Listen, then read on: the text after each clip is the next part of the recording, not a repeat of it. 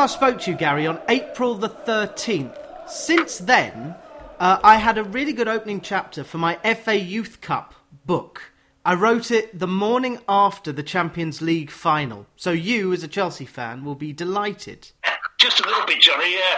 I've been looking forward to I remember we spoke in April about the book. I thought that's got a great potential. So, and yeah, what a great opening chapter Michael provided for you. Not just that, we're talking on the 9th of December. On Sunday, I'll be going to Kings Meadow to, well, barring some kind of lapse in the space-time, Chelsea beating Leyton Orient, and Chelsea will play Watford away, probably at the Vic, in the 4th round, which will happen before my deadline for the book. So, Watford will get knocked out by Chelsea, and then the book will be published around the time Chelsea win. Do you follow them usually? Not so much the youth team. I mean, what I tend to do is there's Chelsea got an app called the Fifth Stand, so you do pick up a lot of the youth team and the women's teams on that. So I do tend to dip in and out of it. And obviously, when there's a Champions League game on, the development squads play each other in the Champions League at the same time. So I do catch those games as well.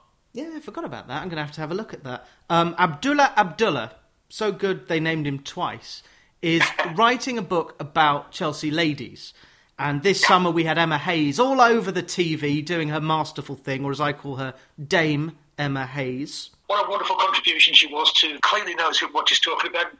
A while ago, Stuart and myself had the pleasure of interviewing Lindsay Hooper on one of our podcasts. And, we were talking about, and I can't remember the woman's name who just been appointed as a coach at Forest Green, and we were saying, it's great to get a step forward. And Lindsay made a perfectly good point that sort of thing shouldn't be news, because why should it be something remarkable when a woman gets a job coaching a men's football team? It's football. And Emma Hayes could do a perfect good job coaching a men's football team, because it's just the same game. Yeah, I mean, you never say, oh my God, Dido Harding is in charge of the track and trace system. We don't... Well, I do, that's for an entirely different reason. Yes, absolutely. Please don't switch off this show just because I've mentioned politics, but politics are in the news. There's a very quick turnaround because I want this out the day after we chat. You're in sunny Spain. Is it sunny in December in Spain, or is it wet? It actually is very sunny the last couple of days. We've had a few overcast days last week or so, the last few days picked up again.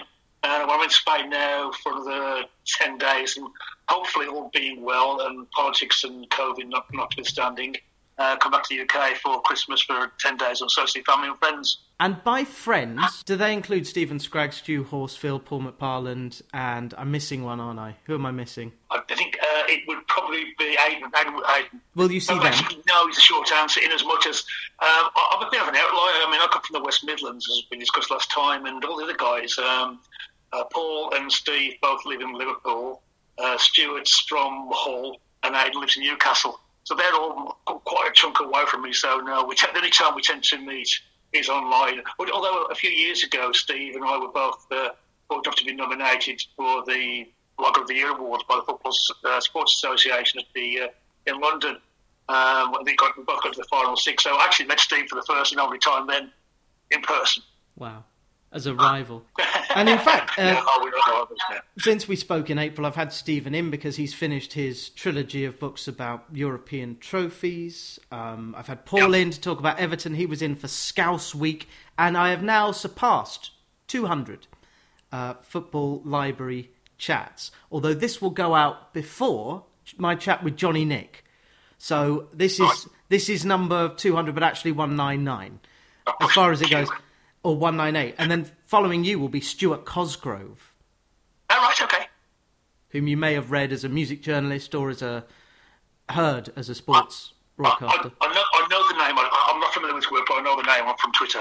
Yes. Stu is a St Johnstone fan and does Off the Ball. He's kind of Scotland's Danny Baker. Oh, right, okay. I reckon he would be interested in your 2 books, The Games People Play and The Whole New Ball Game.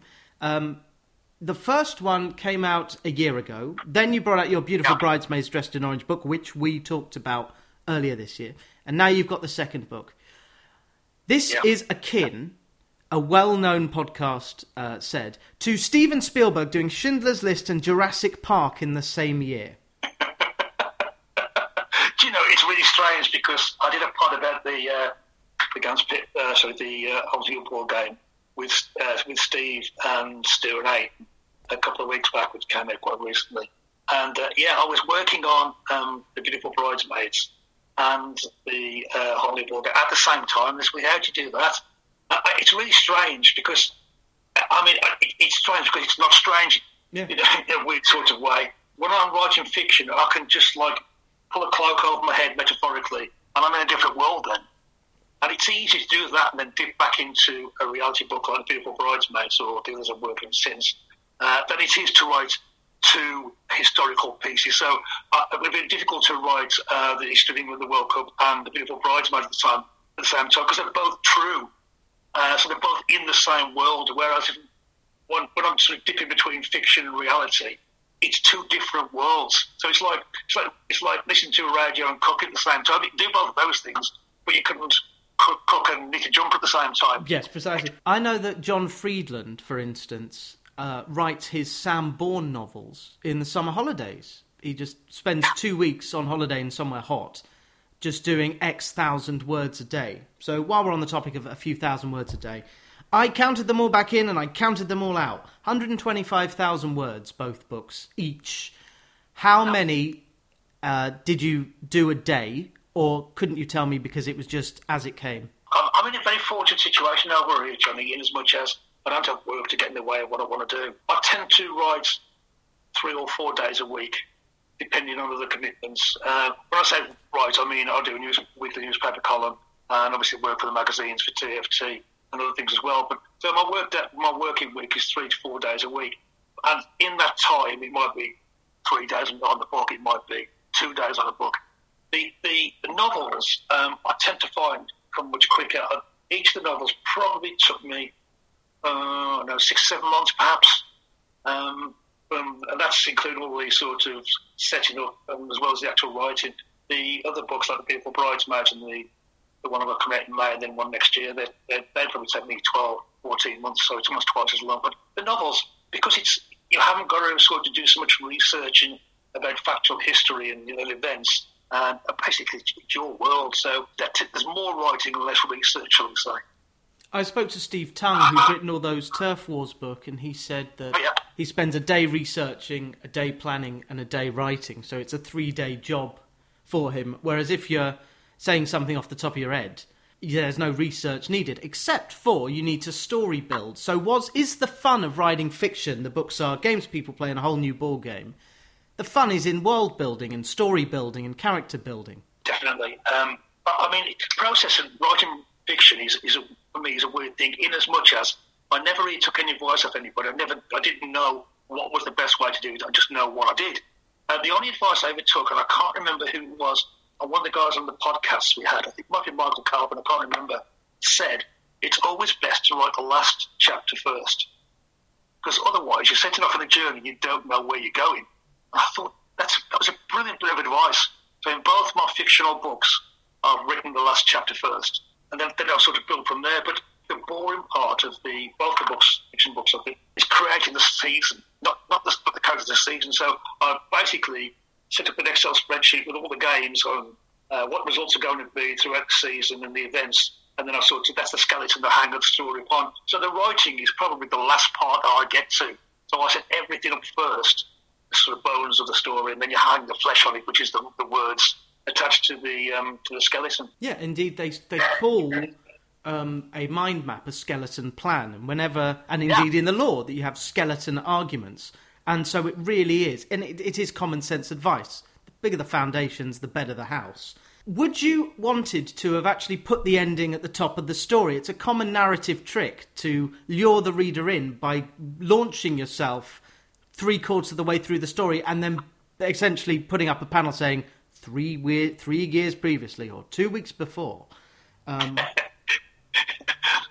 The short answer is no, I didn't, and I would have been tempted because I really liked the ending of the first book, and I wanted to. When I was doing the podcast with Steve and Stu, Steve's got this wonderful phrase about the ending of the first book, and he said it was just like leaving some toffee stuck in your teeth, and it was tasting nice, but it was a little bit irritating. And I thought that was a wonderful way of phrasing it, and I didn't want to give the story away until literally the last 2 or 3 pages of the book, because I wanted to lead the reader on a story where he thought it was going, and then sort of had this this jagged turn right at the last moment. So no, I didn't want to do that because I thought it could sort of you want people to reach the end, of course. So no, I didn't really want to do that. Good.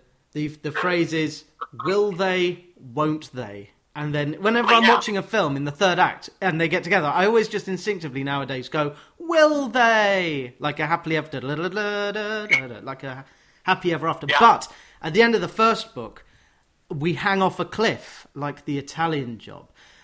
We have the cast of characters, which I'll bring in now. Long story short, there's a villain called Charlie Broom. Our hero is John Morton. Injury curtailed his career, but he's very good with young players. So he moves over to Spain, where Charlie Broom sets him up as manager of the team that he runs. And then the girl, Sophia, was connected with the old manager. And there's a spiky first scene, which is like an introducing the band. So I wanted to ask, were you ever scared of overwhelming the reader? Because when you're introducing the gang, i.e. the squad, there's a big chapter where Sophia says, this is this guy, this is this guy, this is this guy.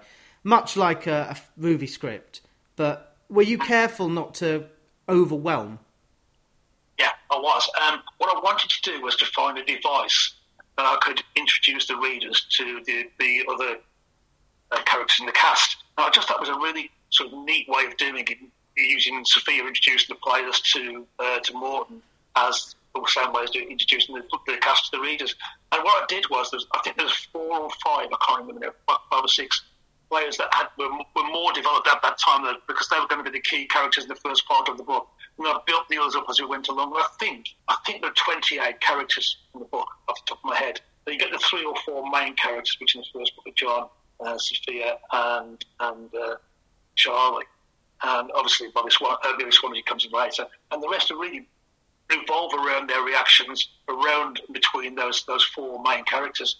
But I wanted to...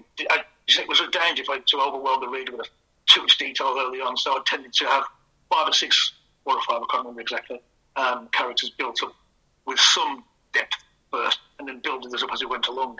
And these include Paco, I can't remember where the stress is. It's either Jimenez or Jimenez. Jimenez. It is Jimenez, it is the second E. I put the accent on the wrong place. Paco is the wise old goalie. There's always a wise old character, like the chief in One Flew Over the Cuckoo's Nest. He seems to look after Sophie. Is there any Gary Thacker in the character of Paco Jimenez? Do you know, no, not really at all. I mean, basically, with all of the characters, no, that's not true. There are 2 characters that are based physically on somebody, but the rest... I mean, basically, I had all these characters in my head and a vague idea of what they looked like. So what I did was I went onto Google, typed in a description of what the character looked like. It might be sort of elderly goalkeeper or something like, I can't remember exactly what it, pictures, and then just find a picture that I think matched in. But basically what I did, I printed it, and I had a sort of a road gallery of all the characters, then got a firm idea of what they look like, and built from there. But the only 2 characters in the book that are some resemblance to real life are Bobby Broom, that's Charlie's father, Garcia, who's basically based on Vicente Del Bosque, physically, because I wanted a guy who was sort of quite elderly, an ex-player, quite wise and that sort of thing. And Bobby Broom, so I wanted somebody who was empathetic person, knew a lot about football, was kind and understanding. And he's, in my mind, he's Bobby Robson. Whereas Charlie, his son, seems to be an amalgam of all the subjects of David Conn's book, The Beautiful Game, which is a rogues gallery of George Reynolds and other Owen Oyston and other unmentionables. Yeah. But yes, we get the feeling that Charlie's a bit of a wide boy. Yes. But, at the same time, is very good to John, who is in a bit of a pickle, and gets offered the job and... What was it? Charlie gives him his wages up front, tells him to buy stuff. So we are lured in by Charlie. Did you find that he was of the devil's party without knowing it, as Milton said of Satan, that he was, in some ways, you could appreciate the villain, or was he an all-out nasty piece of work? I think the key element of the story is there's nobody all bad and there's nobody all good, and it's difficult to know whether he's a good guy turned bad or a bad guy turned good. And that's true of a number of the characters, Billy Swan particularly. But what I wanted to do with Charlie was to paint a picture of a guy who got seduced by opportunity. This comes out more in the second book. But, he was a guy who wasn't bad, almost suffered a little bit for his moneyed upbringing and carried that weight along for a while and been sort of given everything by time by his father. And there was a price to pay for that as he sort of matured in his life, reflected that sort of background, that way he was brought up and the way he thought he had been treated. Yeah, and he basically goes into the family business and runs a football club as well as other things. Billy Swan, by the way, every time his name came up, I had this little organ riff in my head.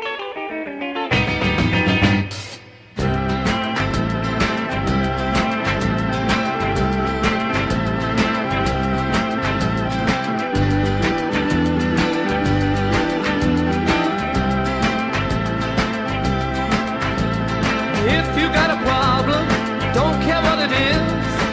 If you need a hand, I can assure you this. I can help. I got two strong arms. I can help. It would sure do me good to do you good. Let me help. You know the song I Can Help? Oh, you do know, I never. Just the first time somebody said, "Tied Billy Swan, the character of Billy Swan, the singer." I never thought of that before. Of course, I do know the song, yeah, but it never struck me. It's never struck me. That's interesting. Wow. I wanted to use the word swan as a name because in the second book, I kept this sort of this device in my head for a long time. When he was a good guy, turned bad, turned good, turned bad, turned good. Then the ugly duckling that turned into a beautiful swan. And that was in my mind. I could use that device somewhere in the book, and I did. But and Billy was just sort of fairly old-fashioned working class name. So it never struck me, Johnny. You're the first person ever to flag that up. A Nashville Cat, an old singer, I Can Help. Yeah. I've run the song underneath here. But Billy Swan, in your book, is a cocky older pro. Was he an amalgam of some old pros from days gone by? Very much so. Very much so. I mean, it's none of these, but it's a little bit of all of these. You can picture Stan Bowles, you can picture Brad Worthington, you can picture, I don't know, Charlie George, Peter Osgood. Yeah. Players who came up through the sort of working class backgrounds, especially from the sort of the lesser salubrious sides of London. And, there again, they're creatures of their upbringing as well. And, it's all about number one, it's not about the football, it's about the dash. That was one of the phrases I kept bringing out, because it was sort of the rationale at the end of the first book. I don't know how much I'm allowed to say. Obviously, I hate talking about books because people need to read them, and the books are the games people play, which came out at the beginning of the year or the end of last year. Yeah, pretty much. It came out just before Christmas, the previous year, so there's about 12 months between them, all but a couple of weeks. The new one is a whole new ball game, and they are available. Oh, I haven't checked the prices. How much are they? Well, the games people play is ridiculously cheap on Amazon at the moment. They've got a bargain on. I think it's something like it's less than £2 plus the delivery. And I think the whole new ball game is about a tenner or thereabouts. So you can probably get them both for £14 plus the delivery. That's pretty good. And very shortly we'll talk about some other football fiction books, including mine. Hold that thought, because I don't want to overwhelm this show. Which is with Gary Thacker, who is a fan of Chelsea Football Club, who came to Watford, not you, Chelsea Football Club, and almost lost. It was only 2-1. I think we kept it reasonable. Very quickly, you're going to win the treble? No, not a chance. Cool. I mean, basically, you played us off the park. It was robbery. To get away from that game with a win was absolute robbery. And we've been playing so poorly since. Drew it home to Burnley, drew it home to Man United. Winning all those games we're ahead. We were winning last night twice against Zenit and conceded 3 goals for the first time in God knows how long. Yes, it was. It's cost us top place in the league and in the Champions League group, which will mean we're playing one of the top seeds next time. So that might end our. We've sort of hit a bit of a brick wall. I mean, Tuchel's time at the club's been wonderful and he's done so well, but this is probably his first big test now because we just not playing well at the moment. The last 5 or 6 games we haven't played well. We stole that game against you, Johnny. Absolutely stole this. Well, it's because there was some extra emphasis from our manager, because we finally got an ex-Chelsea manager. I think that appointment, and it shouldn't backfire. I mean, he may be able to reinforce with some old Leicester blokes, but we're not going to go down. No Claudio Ranieri team is going to get relegated. Oh, no, because, I mean, I don't know any Chelsea fans who do. I haven't got a lot of warmth for Claudio Ranieri. At the end of his reign at Chelsea, he was always dead man walking no matter what happened. But a decent guy, and, when he won the league at Leicester, I'm sure every Chelsea fan celebrated. We didn't win it. It was great to see Ranieri win it because such a nice guy. I really, really hope he does well at Watford and keeps you up. Antonio Conte has taken the job at Tottenham. This doesn't seem like a good fit, and it's going to end in tears. But Conte did fantastically well. He turned the tankard of Chelsea around a few years. Do I mean tankard or tanker? Tankard as well. Tankard is in my head because in the Youth Cup in the 1960s, you actually got a tankard for winning. You didn't get a medal, you got a tankard. 1 year in the League Cup as well, they got a tankard. I'm not sure they got a tankard rather than a medal, yeah. But yes, Conte at Spurs. I don't know if that's going to work, but I should ask, because you're in Spain, obviously the coverage is about the big clubs over there, but not Retama, sadly. More maturely.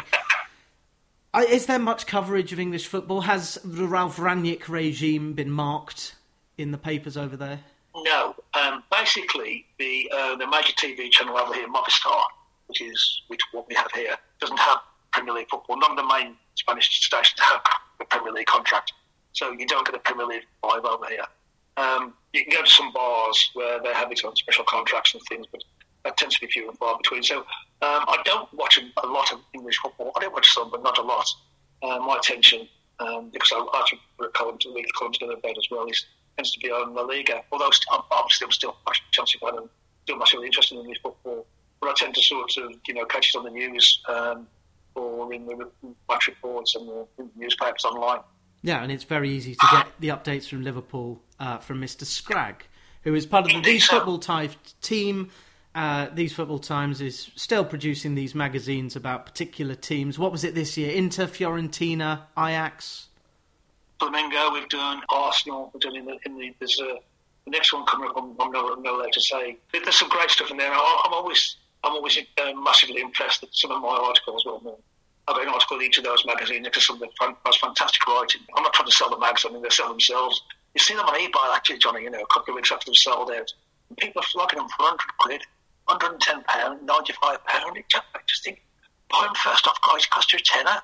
Massively popular. The success of These Football Times is a model for the Football Library, which has been open for about 18 months. 200 people have come in, some more than once, and I had to get you in because you did ask nicely, but I'm writing this book, and the protagonist is called Morrissey Winter. He is a fan who becomes the manager of Albion, and I'm trying to develop the character, so it is very useful to read accounts of 2 seasons in Sidi Retama. Retama is the residential block where I live. Right. It's called Residencial Retama. That's why I nicked that name for the club. It's actually also conveniently in Spanish, Retama means broom, which is obviously one of the characters as well. So it tied it nicely. The pronunciation is Retama. Genius. And if you know Spanish, there is some Spanish in the book, including Ellos son Retama. They are. Well, yeah. No, Elos is Somos is we are. Somos Retama means we are in some. And this is one of the themes of the books. It seems it's the power of the collective and playing together, and a lack of individualism. So when you've got such an individual as Billy Swan, the cocky old pro, coming into this collective, it is a clash of values. So how keen were you to build on that theme, if at all? Well, I was massively keen to, Johnny, and this is why I created the the unlikely friendship between the 3 musketeers. That is Billy, Kiko, and Victor. And I have to plead a lucky coincidence, a serendipity about the names I've given these characters, because it wasn't until I started wanting to work a little story about them that I didn't realise I could actually migrate Kiko into Kiki D quite easily, and Victor into Victor Meldrew. That's that Billy Swan calls his mate. He calls Victor Meldrew, and he calls Kiko Kiki D. And it wasn't until I was well into the story, and I thought, actually, I could do that there. And then I had the idea about the song, which after they'd sort of the semi-final out was a nice way of saying that. And there's a big thing I wanted, and we touched on there about how important it was at the club, and a key element of their success was they were a family. Not only the players, but the entire club and all the people around the club. Esteban, the character who's the sort of the groundsman for the better description. He's like an everyman of Spanish football. In most small football clubs, they're an important part of the barrio, the neighbourhood where they're based. And because football clubs in Spain tended to grow out of the neighbourhoods rather than be sort of placed in by other businesses. And so Esteban is the guy, he's the heart and soul of a Retama fan, the tradition of the club. It possesses its soul, as it were. I think those sort of things were important to me, that I could create that atmosphere, that it was a whole thing. It wasn't the club, and there's a club on their own, there's a players on their own. It's a whole. It only works when everybody's together, and that especially comes together in the second book as well. And it's called A Whole New Ball Game. There is a new character who is the Bella Cucina owner, the Italian owner, whose son is a pro, a.k.a. he's a little shit. That's right. I need another bad guy. I think, and very much as with Charlie in the first book, you don't know that that's the case first. What has happened is Retama have... something has befallen them in the first book, and they must unbefall it in the second book. And there is a sentence here, which I've at random. Morton was painfully aware that the club was walking a tightrope. 7 points with just 18 to play for. Any slip-up now would surely be fatal to their hopes of blank and salvation, and he felt helpless to prevent the fall. After all that the club had gone through, the players, the people who had loved CD Retama, valued it and given their all for it. He was going to fail them, and this time there was no one else to blame. It was down to him. Ooh. John Morton is the lead figure in this book, but there's a love interest. Now, as far as I can tell, apart from Posh and Bex, there's very little love interests in football stories. So how different was it for you, who have written all this non-fiction about players, especially Ajax, in your book, Beautiful Bridesmaids Dressed in Orange? Sorry, Holland, not Ajax. Same thing. Yeah. Ajax is coming. Not the same thing, but the same thing. The love interest, the will they, won't they? Yeah, it wasn't easy, I'll be honest with you. And I tended to sort of say to the missus, this is okay, it's okay. I mean, not that it's important that she was a woman reading, but it was another person reading, so they hadn't sort of... You walk in this sort of careful path between it being too soppy and too seedy, shall we say. They're the two sort of extremes of where you're going, and one is sort of a very reasonable middle course. And when the first book came out, my daughter had a copy, and she said, "Can't just say that, but as soon as there's any sex in there, I'm not reading it anymore because it just doesn't feel right." In life, if you can't just say lots about football, because it's not true. And there are relationships outside of football, and social relationships, emotional relationships. You can't have your main character being this sort of bland, one-dimensional guy who sort of only exists for football. It's too much of a cliche. It just doesn't hold true. And in the second book, I developed a similar sort of thing for the other characters as well. That's just the way life is. And the book isn't about football; it's about people. And football is the canvas upon which the story is painted. Basically, I mean, that was in my sort of mind. That was the rationale to it. Mm-hmm. But you want to make it approachable for everybody. You don't want to just be sort of like some. But at the same time, the book has plenty of truisms. Good players know they need to learn. Great players know they need to steal. No, they need to never stop. Never stop learning. Oh, sorry, never stop learning. Yeah. I think that's true in any walk of life, though. As soon as you think you know all the answers, it's time to realise you don't know all the questions. Every day is a school day, and if you don't treat life like that, then you're going to stop doing that. You're going to stop learning. The other sentence that I ringed in asterisks was, Retama, it's such a mess now. I can't remember who says it, Sophie or one of the players. No one has loved it for such a long time. Now, let's spin this out, because there's surely a metaphor here.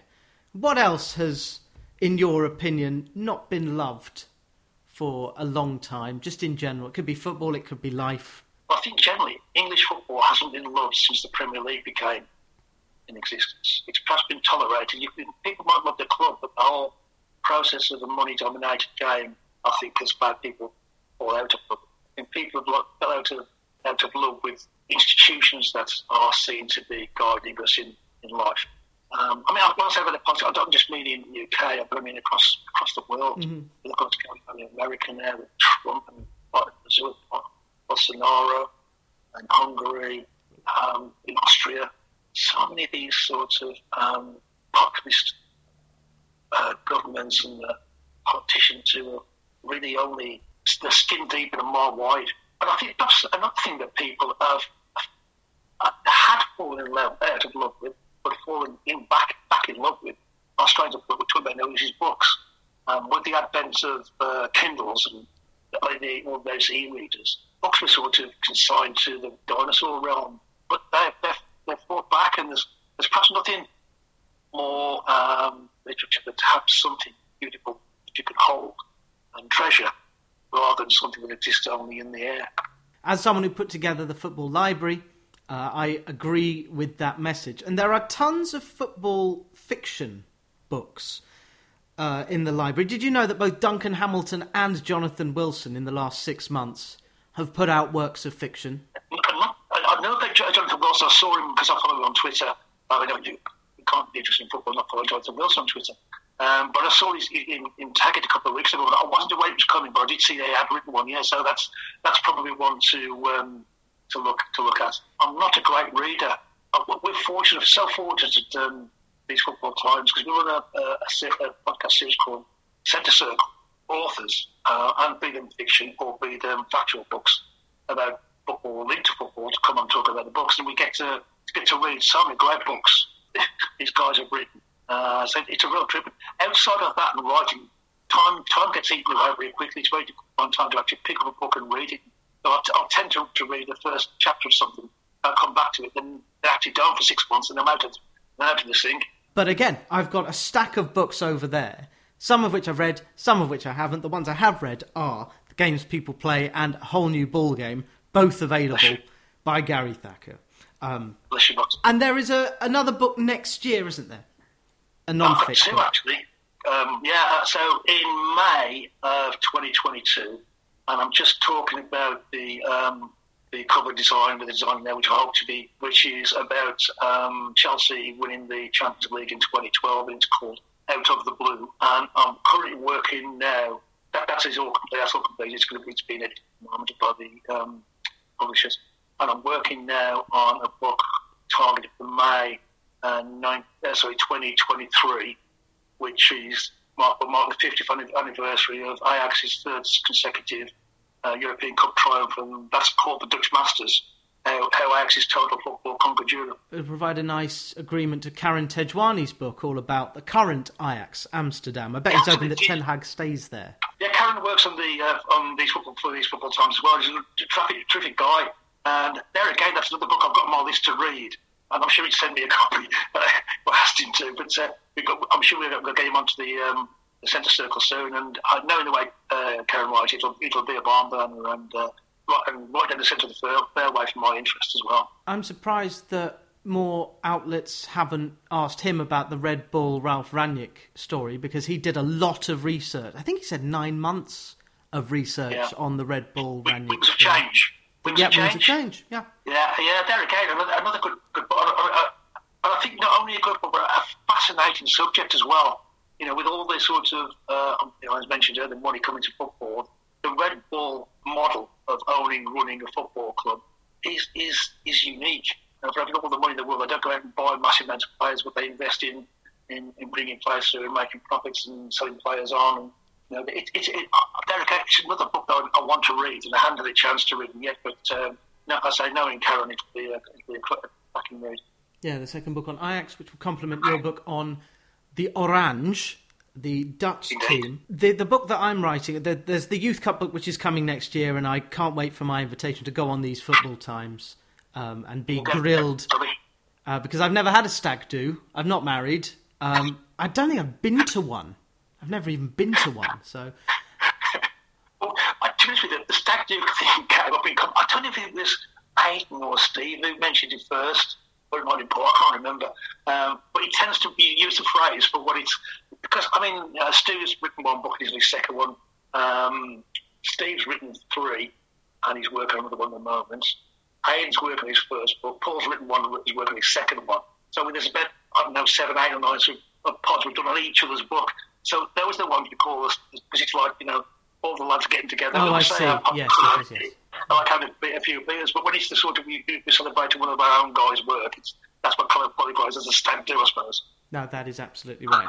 And there are tons. If you're bored over the crimbo limbo between Christmas and New Year, you're an idiot, because there's loads of stuff at these football times. In addition, the Football Library will be offering the 12 Days of Fergie. You won't listen because you're a Chelsea fan.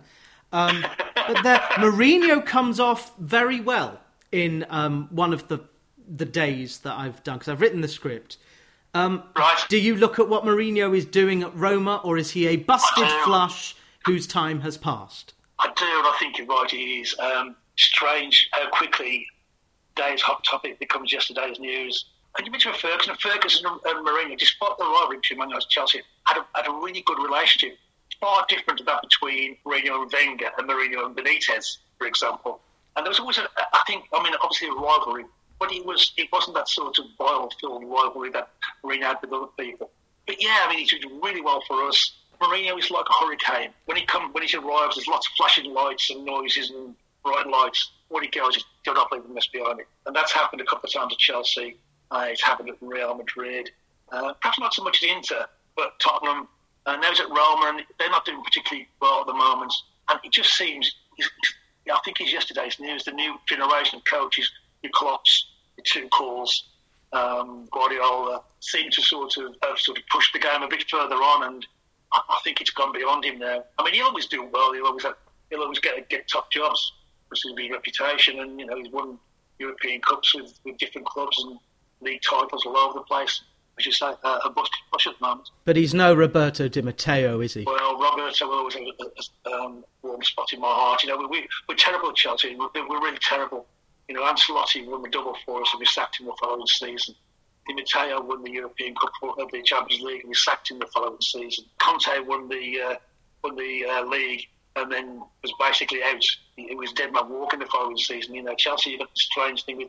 I say this strange thing, people say, Chelsea are terrible with managers, they don't do it right, you don't sack managers.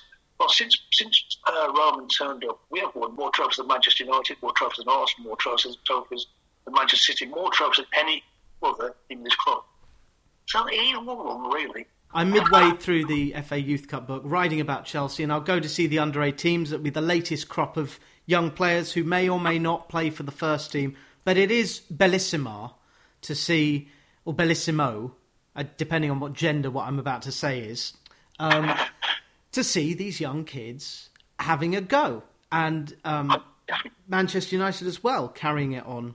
Ranić, that's what it was about this week. Ranić knows that it's the Busby Babes, the class of 92, the younglings, that is what makes Man United United. And Tom Heaton came on, and I didn't realise this. He was on the bench in 2007 when Van der Sar was injured. He was third choice at United, and he'd never got on. So he was given 20 minutes last night in a dead rubber. And he finally achieved his ambition to play for the club who turned him from an academy player into a pro. And that is magnificent. From 2010 till about 2020, something that run Chelsea won or were runners-up in the FA Youth Cup final.